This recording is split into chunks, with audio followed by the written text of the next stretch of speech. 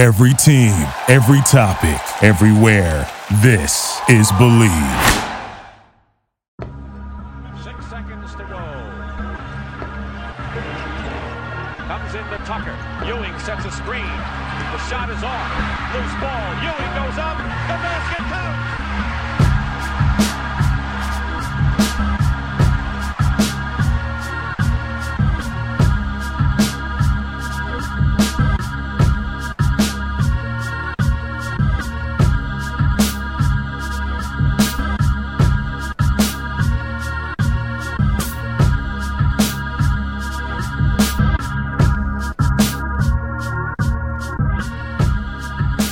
Hello, and welcome everybody to another episode of Strick and Roll. I'm your host, Shwayne. This episode 30, 30. Wow, we've made 30 episodes of this now. I am joined by first-time guest of the pod, of all of the pods. His name is Xavier Justin, XJ of Knicks Film School. XJ, how you doing? What's up, Shwayne? I'm doing great, man. Very happy to see all the Knicks accolades, my guys QG and IQ going off, doing well. So all's good for me. Yeah. Good to hear. We will discuss that and much more. Before we get started, I do have to make a few announcements. The first being that the Strickland has an Instagram, which you can follow on Instagram at thestrick.land. So please give us a follow. We are producing content on there, and obviously would love to have as many followers as possible. We also have a YouTube where you may or may not be watching this podcast. If you are, hit like and then subscribe to the channel if you're not already subscribed. It would be a massive help for us trying to get to 1,000. And obviously there's a lot of content that goes on there as well. We have Dallas Amico producing analysis, X's and O's analysis. Prez occasionally will drop a banger. And then you have Sam and Tyrese who do the rundown after each game. So yes, please give us a follow on YouTube. We also have a Patreon, which you can subscribe to. There are multiple tiers. There's a $6 tier that gets you access to Pod Strickland that I host every Friday with Prez. You also get access to the mailbag that comes out every other week, hosted by Andrew Steele, a.k.a. Doug, a.k.a. the Doug Bag. You also get access to the Strickland Discord, where the conversation never stops. There are further tiers. There's a $9 tier that gets you access to this pod right here, Strick and Roll, that I host, where I rant and rave about the Knicks even more. You also get access to wonderful weekly articles by Matthew Miranda, one of the best in the business. There are further tiers. There's a $15 tier, $30 tier, $50 tier, and $100 tier. This come with a variety of additional benefits like listening in on pod recordings, merchandise discounts, and even potentially co-hosting a podcast alongside yours truly one day. Whether you choose to subscribe or not, none of this would be possible without you. So without further ado, let's get started. The Knicks are, I think, like, they've been on this really insane, they've been a very streaky team all year, but they've especially been very streaky since they made the rotation changes. So I think this gets lost in it. And we're all guilty of it. That Dallas game was like the dumbest, stupidest game I've ever watched. I never want to talk about it again, even though I'm talking about it right now.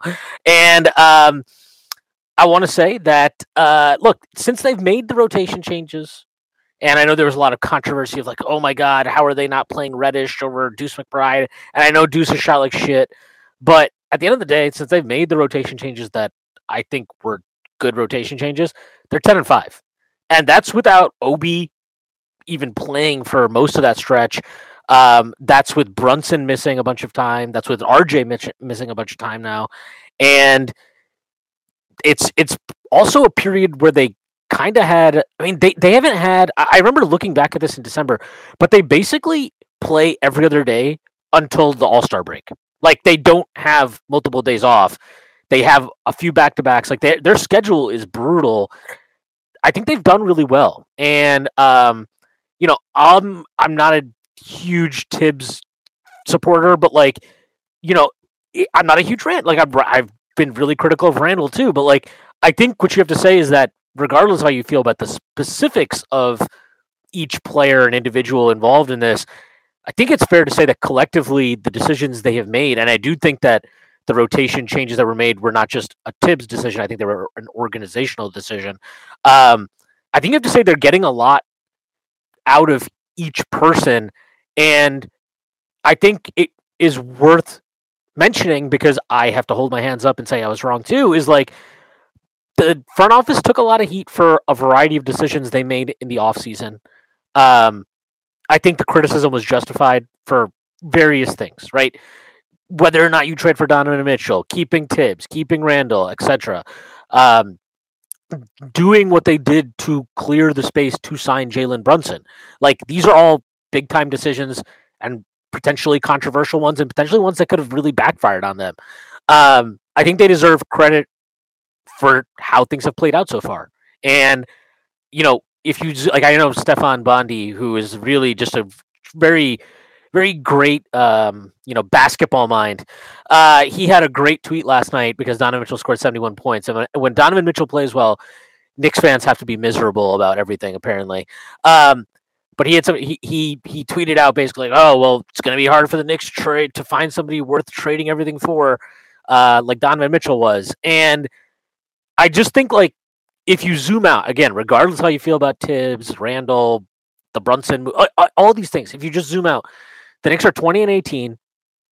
They are playing one of the youngest rotations in the NBA, and they are developing their own young talent and winning basketball games. And, like, at the end, I don't know, like, for me as a fan, I've talked about this many times, like, all I've ever wanted the Knicks to do, and I know this probably, like, people like, you're like, have higher standards, bro.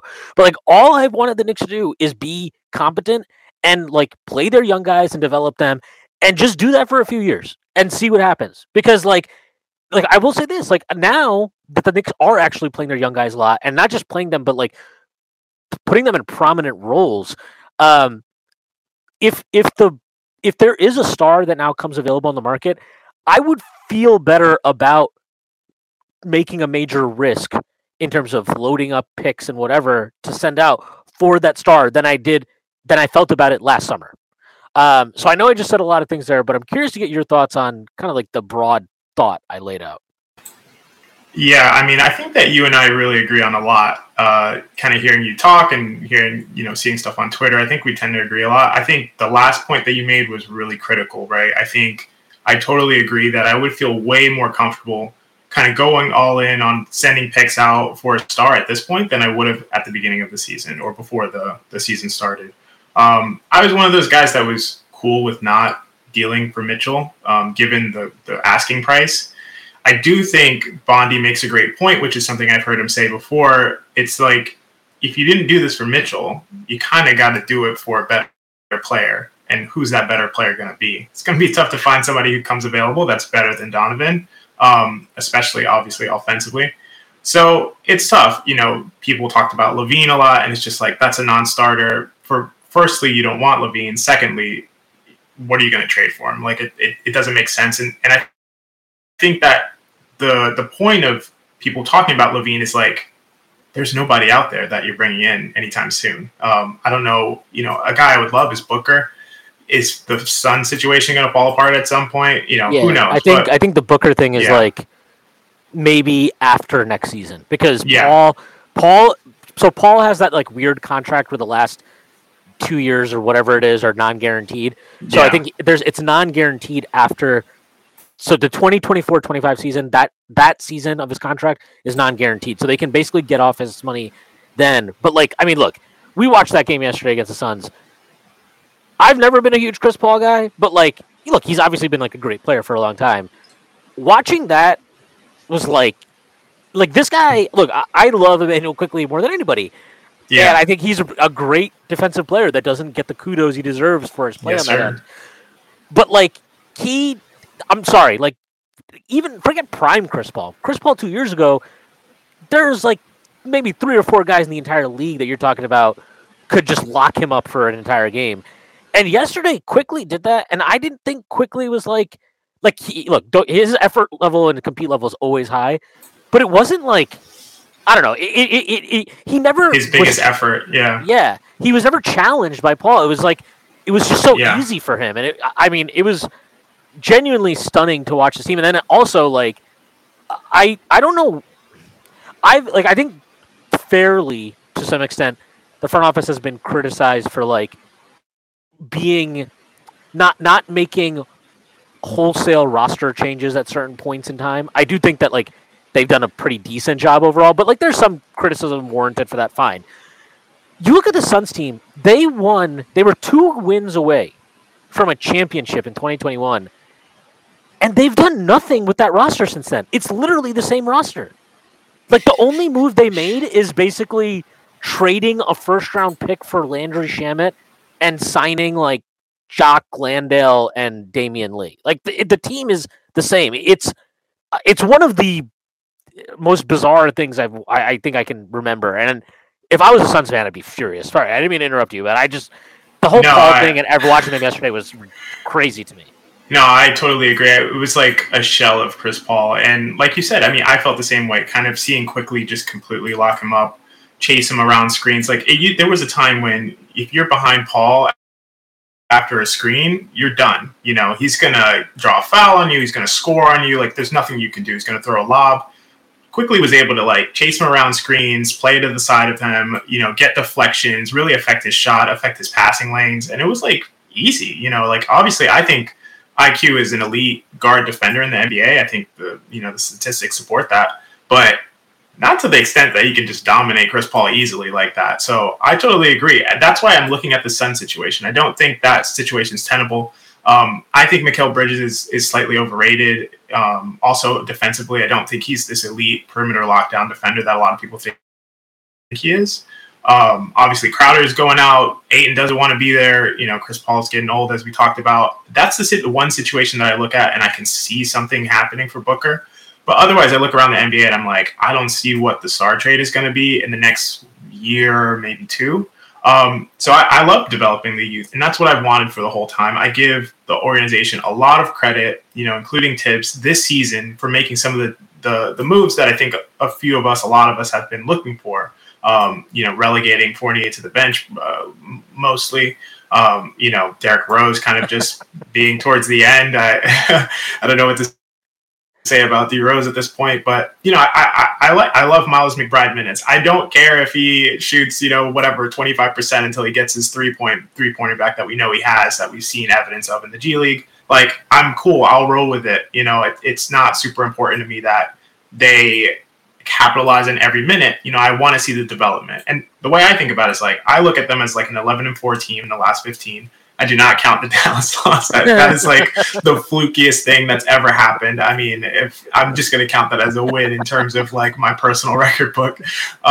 So yeah, I think that the rotation changes have been excellent. I think that they've played out really well. I think that these guys are developing almost like the best you could have hoped for in terms of guys like Quentin Grimes and Emmanuel Quickley. I can't wait till Toppin's back. Randall's playing out of his mind offensively. Do I think it's sustainable? It's tough. I've been diving over his stats to really get a sense of, like, can he maintain this level? And it seems possible. So it's like 50-50 to me. But yeah, I really like the direction. I like how they're like infusing the youth with, you know, mainstay guys like Brunson and Randall. And, you know, I think another guy that we haven't mentioned yet, Mitchell Robinson, has been playing exceptional. He might be the MVP of the team at this point, like in the minutes that he plays. His defense has been unbelievable, and his impact on, you know, the offensive end is completely undersold in terms of his offensive rebounding ability. Like, it's magical to watch him get offensive rebounds. So yeah, I really don't have many complaints for the media stats of the team. Yeah, I mean, I think look, the Mitch piece, I've been like really up and down on Mitch, kind of mirroring like Mitch's up and downness in his career. But like last year was really disappointing for me. Like, I understand he had the injury and rehab.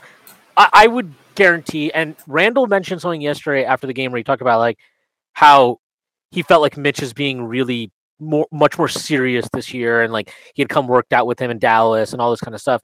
I would bet that if you gave Mitchell Robinson truth serum, he would tell you that he did not rehab the best he could have coming into last season. He was notably overweight. He was fat. Like, he actually made a joke about it, and then they pulled that clip from their channel at the start of last season. It was like a funny thing, but the point is, like, and then, you know, he plays himself into shape, which took about like 2 months. And if you go back and look at last year, like mid-January-ish is when he really started to like put it together. But even then, like, he was very streaky. He was very, very up and down.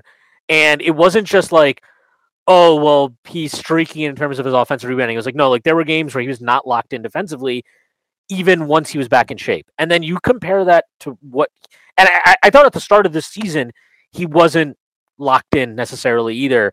But like you look over probably the last, I want to say 30 games or so, which is most of the season, obviously, he's been great. I mean, he's been as serious, locked in, whatever you want to call it, as he has been his entire career. This is the best stretch.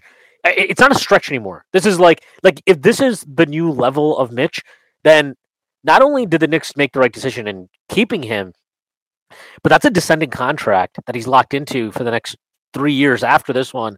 It's probably one of the best value contracts in the league. And again, like you can find it. I have tweets after they signed that I was like, I wish it would have been 3 years instead of 4. I said last year that I would have rather overpaid to keep the contract short term than give him a 4th year. And I'm glad to say that I was wrong, apparently, because he's playing fucking great. And I want to, you mentioned like what star trades are there for the next, we don't know. Well, the one thing that is always true in the NBA is we never know. We never know. Guys come available all the time that you never know. And I think I have pretty decent insight that like the Knicks and most teams around the NBA did not. Danny Ainge jumped the gun.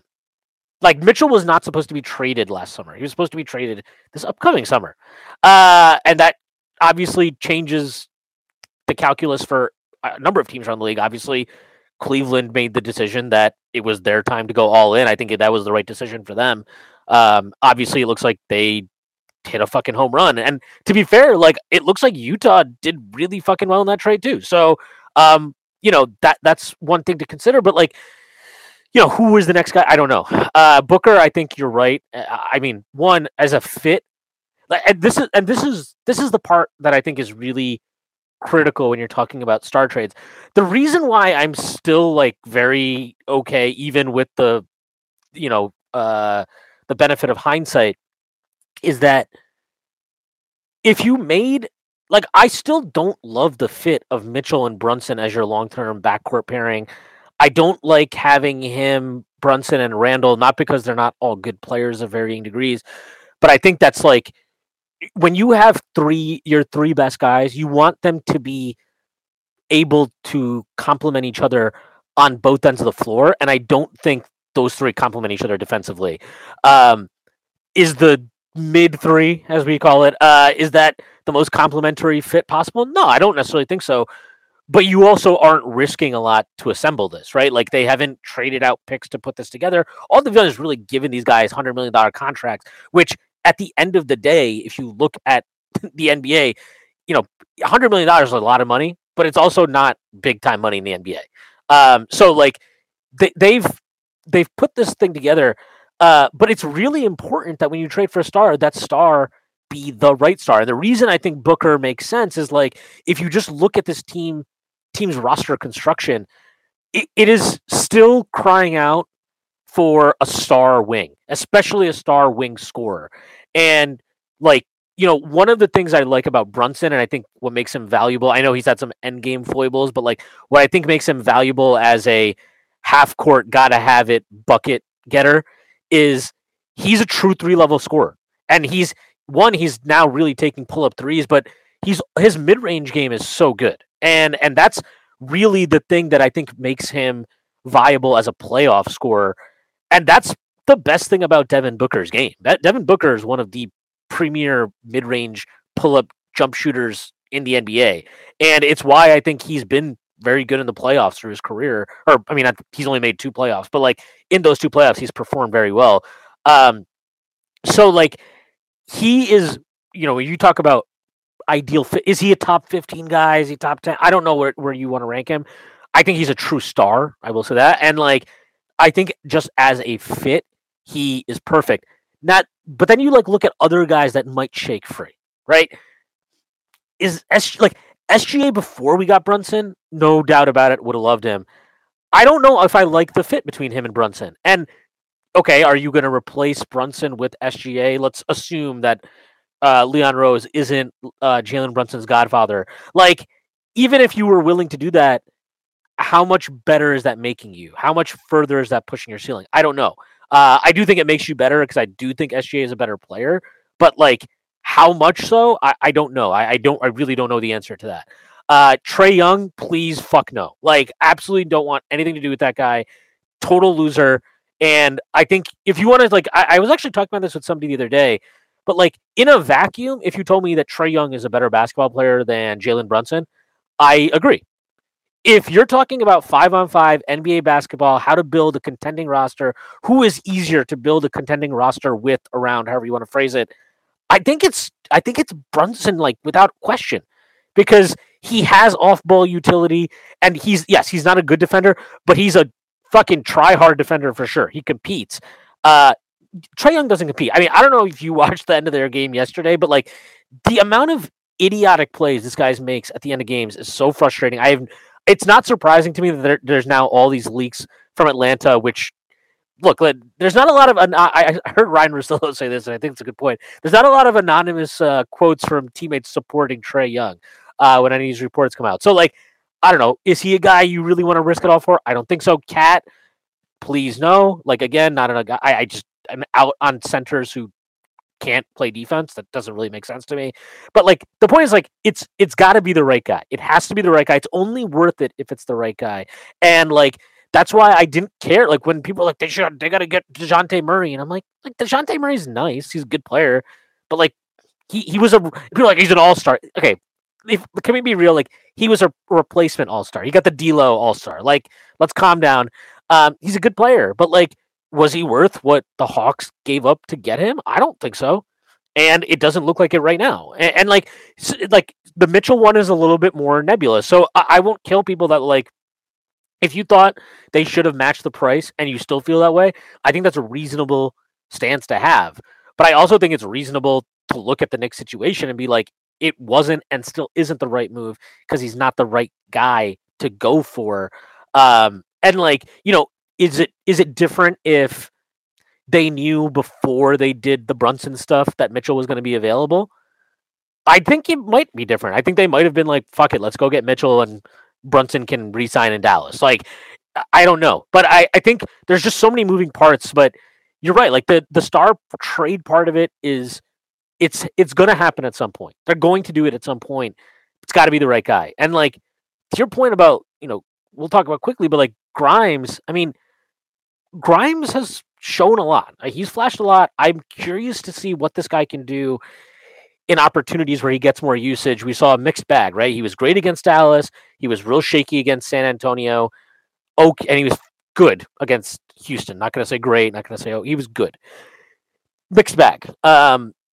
Does he have that mental makeup to have 5 for 20 shooting nights and still keep putting up shots? You know, that's part of being one of your a high usage primary creator. Obviously, the other part is being efficient at it. But like, does he have that? I don't know, but I'm curious to see, and I'm excited that we are now getting those opportunities with him and with Quickly.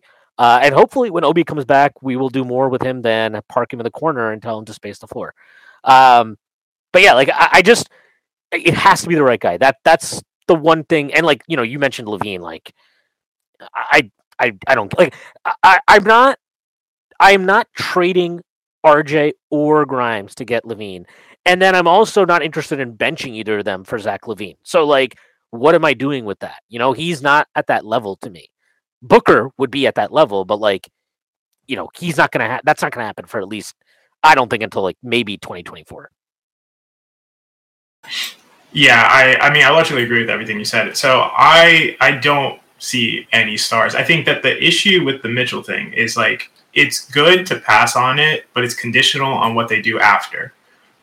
So I'm cool with passing on it as long as they don't make some kind of panic trade and trade for a guy like Levine and give up comparable value that they would have given up for Mitchell. If you couple and compound those two things, then it was a terrible idea to pass on Mitchell. Right. If you can bide your time and say, you know, we're going to develop these young guys, we're going to re-sign some of them to solid contracts, we're going to develop those guys, they're going to play a ton of minutes, get a lot of the experience that I think a guy like Grimes is getting right now, where you see him kind of make some mistakes in the clutch and kind of, you know, have some boneheaded things go on and be a little, you could see him get a little tight at the end. Like, I think that's a growing pain to me. So like, I'm cool with having that experience right now, and I think you have to let these guys have those experiences if you're not going to move them out. If you're not going to ship them out, they need to have those experiences. So I think it depends. I think I was a little surprised that the front office didn't do it. To be honest, like hearing some of the reporting after, I think they wanted to. And I think if Ainge would have came back to them and said, hey, here's the Cleveland offer on the table. Can you just give us a little bit more to beat this? And it's all you. I would have been surprised if they said still like, no, we're not going to do it. We're out. I think they might have done it.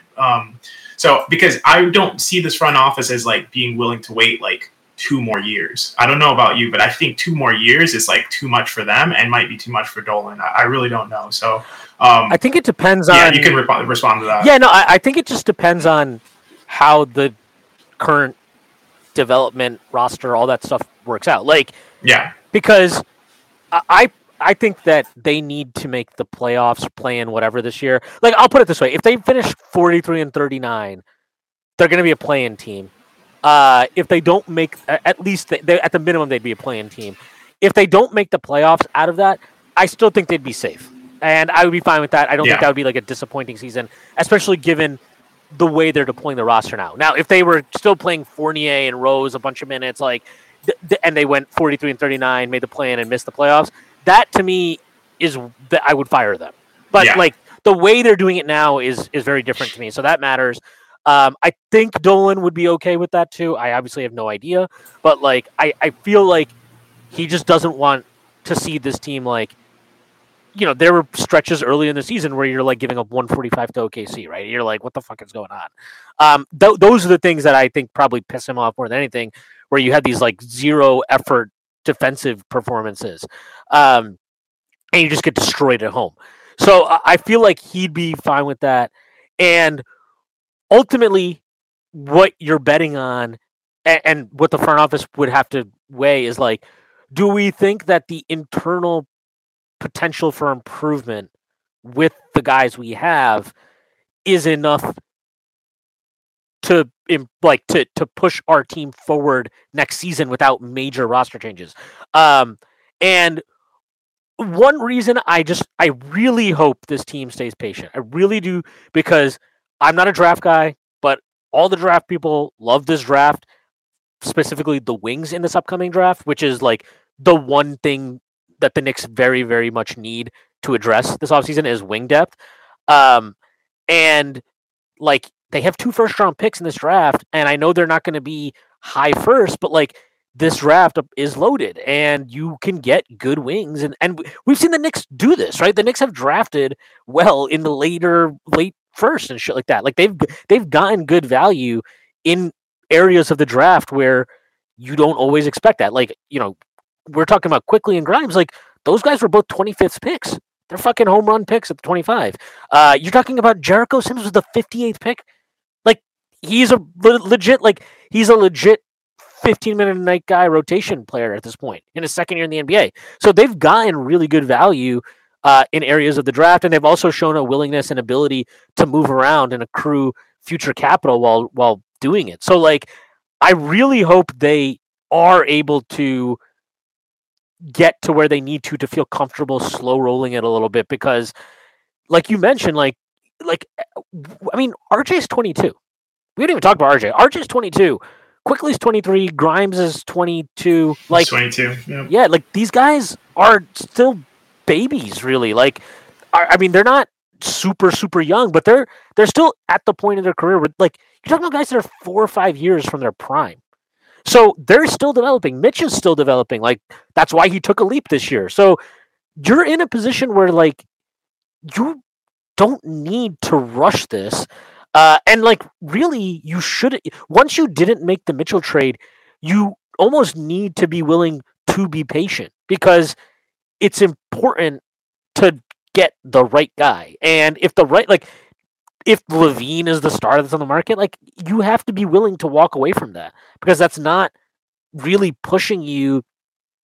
That doesn't unlock some championship upside for you. And like, the entire point ultimately is to be a contender. So what the Knicks need to do is just wait for the right guy to come available, and not be beholden by like perceived timelines that need to be hit, right? Like, oh my God, we've been here for 3 years. We got to trade for a star. They have to be able to resist that temptation. But you're right. Like, it's if you don't trade for Mitchell, that's the main concern. And if you go back then and like trade it all for Trae Young or like, to pair him with Brunson or like Levine, and it's like, what are you doing with that? That's the concern. They definitely won't do that. I mean, especially not Trae Young. Trae Young, I agree with your assessment on Trae Young. I think the other issue with him, besides the off the court stuff, is that Trae Young is not just a player; he's also a system. Like when you get Trae Young, you are committing to a specific style of offense, a specific style of defense too, because he's a complete liability. So you don't just trade for a guy; you're trading for a system. You're overhauling your system to completely match his strengths and his skill sets. Don't think he can play with Brunson at all. I think that's a non-option. I think the Levine is a non-option. My whole issue is like, yes, I agree with you. What you're saying is completely rational. You need to be patient. You need to wait for the right guy, the guy that fits, the pieces that you're building, that fits on both ends of the court. Totally agree with that. The issue is that these are humans, imperfect humans that we're talking about. We're talking about Dolan, who knows what he's thinking from moment to moment. I don't know if he's going to be willing to just say like, yeah, we'll just keep building it this way. And, maybe in 2025 or 2026, maybe that's when the right star will come off. I don't know if he's willing to do that. I don't know if he's willing to wait for some guys that are in the rookie class this year to become, like SGA, like really leap into their prime and then grab one of those guys. Like, I have no idea. And I think it's a realistic issue that they may get impatient as a result of just like, are these guys going to get extended? Is Leon Rose going to get a new contract? Is Tibbs going to get extended as head coach if we're a 42-win team this year and a 44-win team next year? Like, what's going to happen with these guys at that point? There's going to be an issue. It's going to be a thing when real decisions need to get made, and I just don't know how they're going to react to it. In a vacuum, I totally agree with you, and I think that's the right approach. I want them to take that approach. Do I think they will? I really question it. The NBA season is heating up, and there are still so many things yet to unfold. Can the Knicks get home court advantage? Who knows? Maybe. Well, I'm looking to get in on the action. I bet with DraftKings Sportsbook, an official sports betting partner of the NBA. New customers can bet just $5 pregame moneyline on any NBA team to win their game and get $150 in free bets if they do. Check this out. Right now, everyone can earn up to a 100% boost with DraftKings stepped-up same-game parlays. Go to the DraftKings Sportsbook app, place a same-game parlay, and combine multiple bets like which team will win, total rebounds, and more. The more legs you add, the bigger the boost, the bigger your shot to win big. Download the app now, sign up with code TBPN, place a $5 pregame moneyline bet on any NBA team to win their game, and get $150 in free bets if they do. That's code TBPN. Only at DraftKings Sportsbook. Minimum age and eligibility restrictions apply. See show notes for details. Yeah, I'm very apprehensive too. I mean, some of the quickly stuff that was coming out at the start of the year, which, one, I think it was a little bit... I thought the way it was framed was kind of, let's just say, a little bit disingenuous. But obviously, like, look, like, I love Quickly. He's not... I mean, there's like, 3 guys in the NBA that are actually untradeable. It's reasonable to, like, if a team calls you up, that you're not going to be like, no, we're not going to talk about Emmanuel Quickly. If you don't do that, you're not doing your job. So I'll never criticize a front office for listening on guys. Like, unless you have Luka or Giannis or, like, that's basically it. Like, I'm listening. I am listening. But yeah, like, I don't know. I don't know how patient it can be. I do think that, they definitely seem to, like, loyalty is something they've talked about a lot, right? Like, that's been part of, like, the branding of their, this regime's, like, build of the Knicks, whatever you want to call it. Randall and Brunson, and then bringing Rick Brunson on with Tibbs, who is Leon's guy. It's like it's all like very, very loyalty, blah, blah, blah, blah. There's negatives to that, but there are also some positives. And I saw you tweeting about Randall, I think it was yesterday, maybe. But, like, I think this is a very interesting conversation to me, and I don't know how to feel. This is how I feel about it. I think that this is not very much not a analytically oriented argument, but like I think the Knicks have really good vibes right now. They have good vibes. They're on the same page. The team looks like they're even like the fact that they had that miserable Dallas game, and there really wasn't much like I don't know. There wasn't any like guys bitching at each other or cryptic comments in the press or anything like that. Like they stayed together through that. That was a really devastating loss, and like they again now seem like they're back on track. They have good vibes. Blah blah. They are playing their young guys and they have good vibes. Randall's playing phenomenal right now. I'm very, very hesitant to change up that chemistry and all that kind of stuff mid-season. Now, is there a price point for Randall where if some team offered like, whatever it is for him that you should risk it? For sure.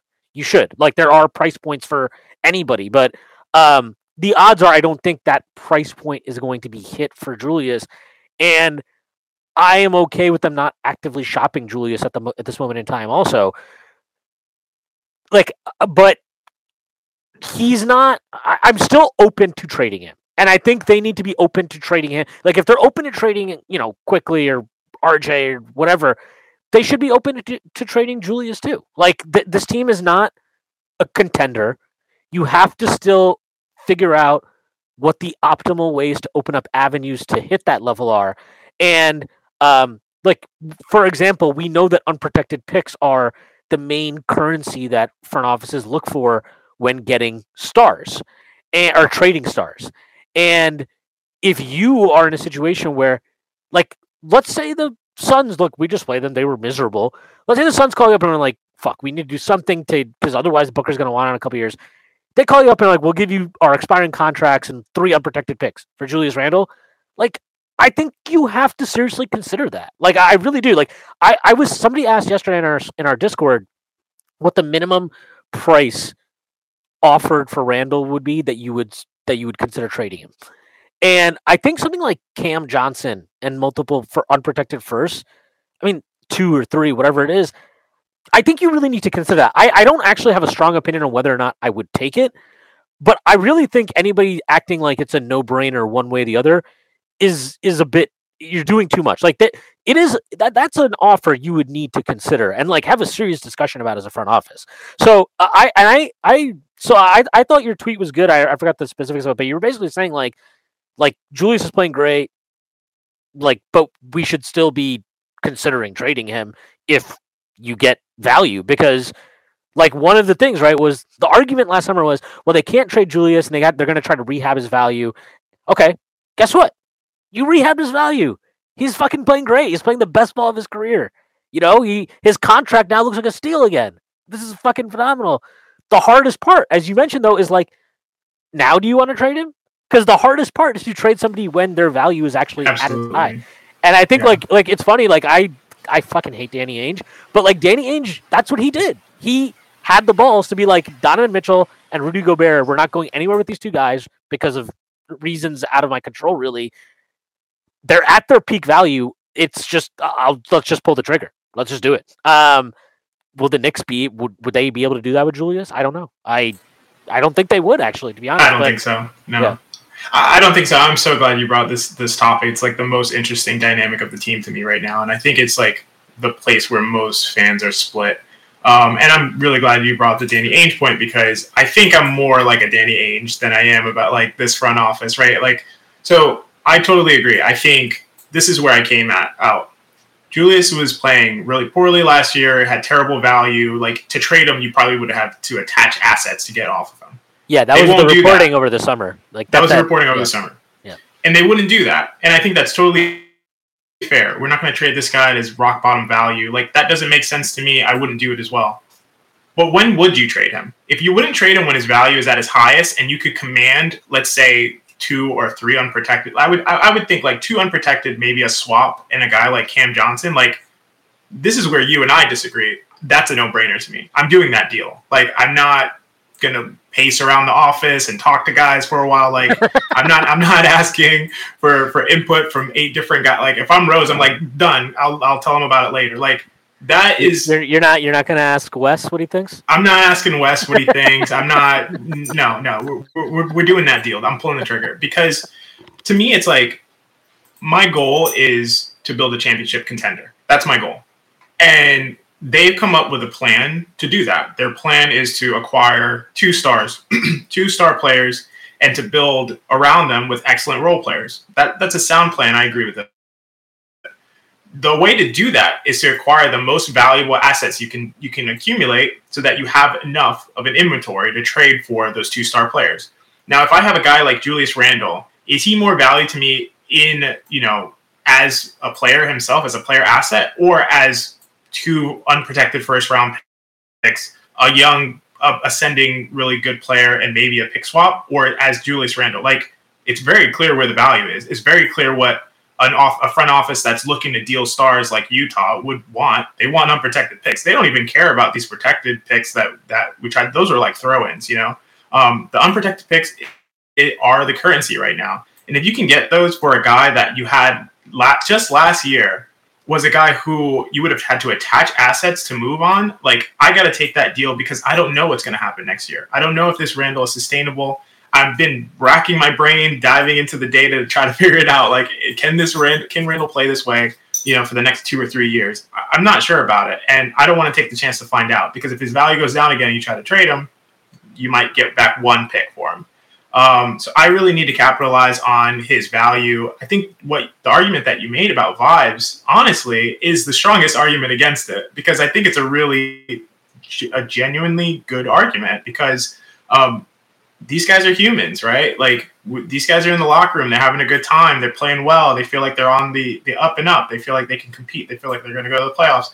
And then you completely just upend everything and move the best player on the team who it seems like, regardless of what we think from the outside, everybody loves Randle in the locker room. Guys. And to his credit, like his attitude has been way better this year.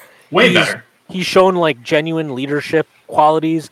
All his post-game quotes this year, like I killed him last year because anytime they would ask him about his struggles, he would turn it into like this team-wide thing. He'd be like, "Oh yeah, we got to be better. We got to," and I was like, "Fuck you! Like, what do you mean we got to be better? You got to be better."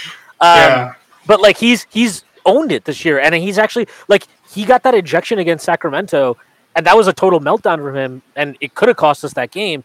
His comments after, he just owned it. He said like that was not like he owned that entirely.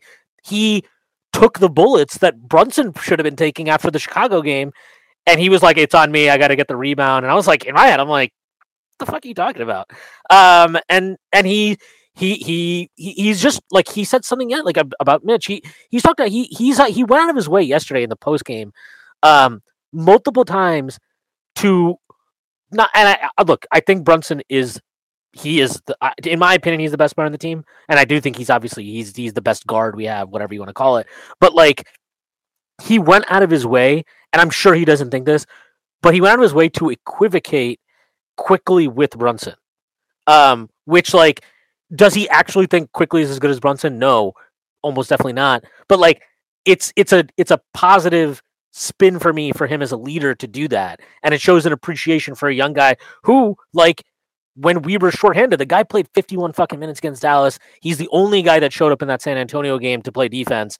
Like he busted his ass for those 3 games with Brunson out, and like it's a nice token of appreciation, unless you're Tibbs apparently, for for Randle, the team leader, to do that. Sorry to interrupt you.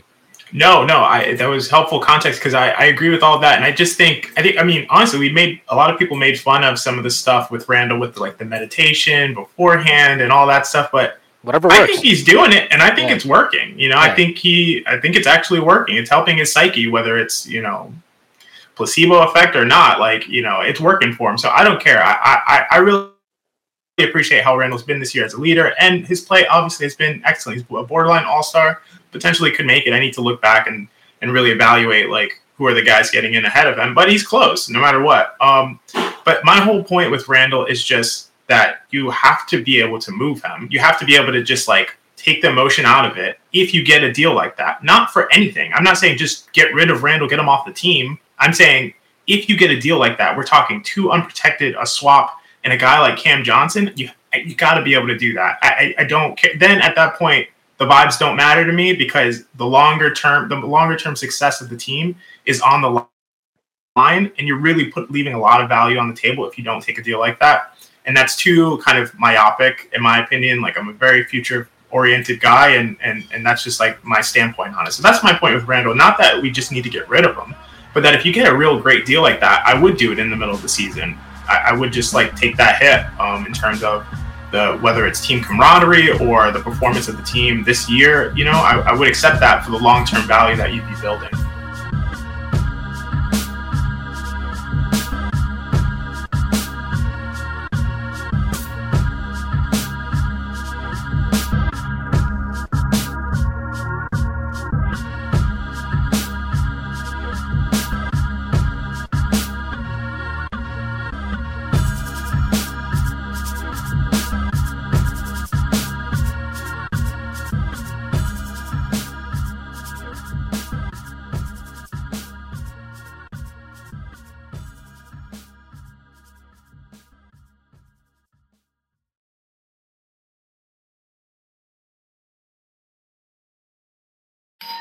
Our house is a mess. Come on in. I'm Amber Wallen, internet comedian, plant queen, and host of your new favorite podcast, Fly on the Wallen. Okay, that's pretty presumptuous to assume that this is going to be their favorite podcast, by the way.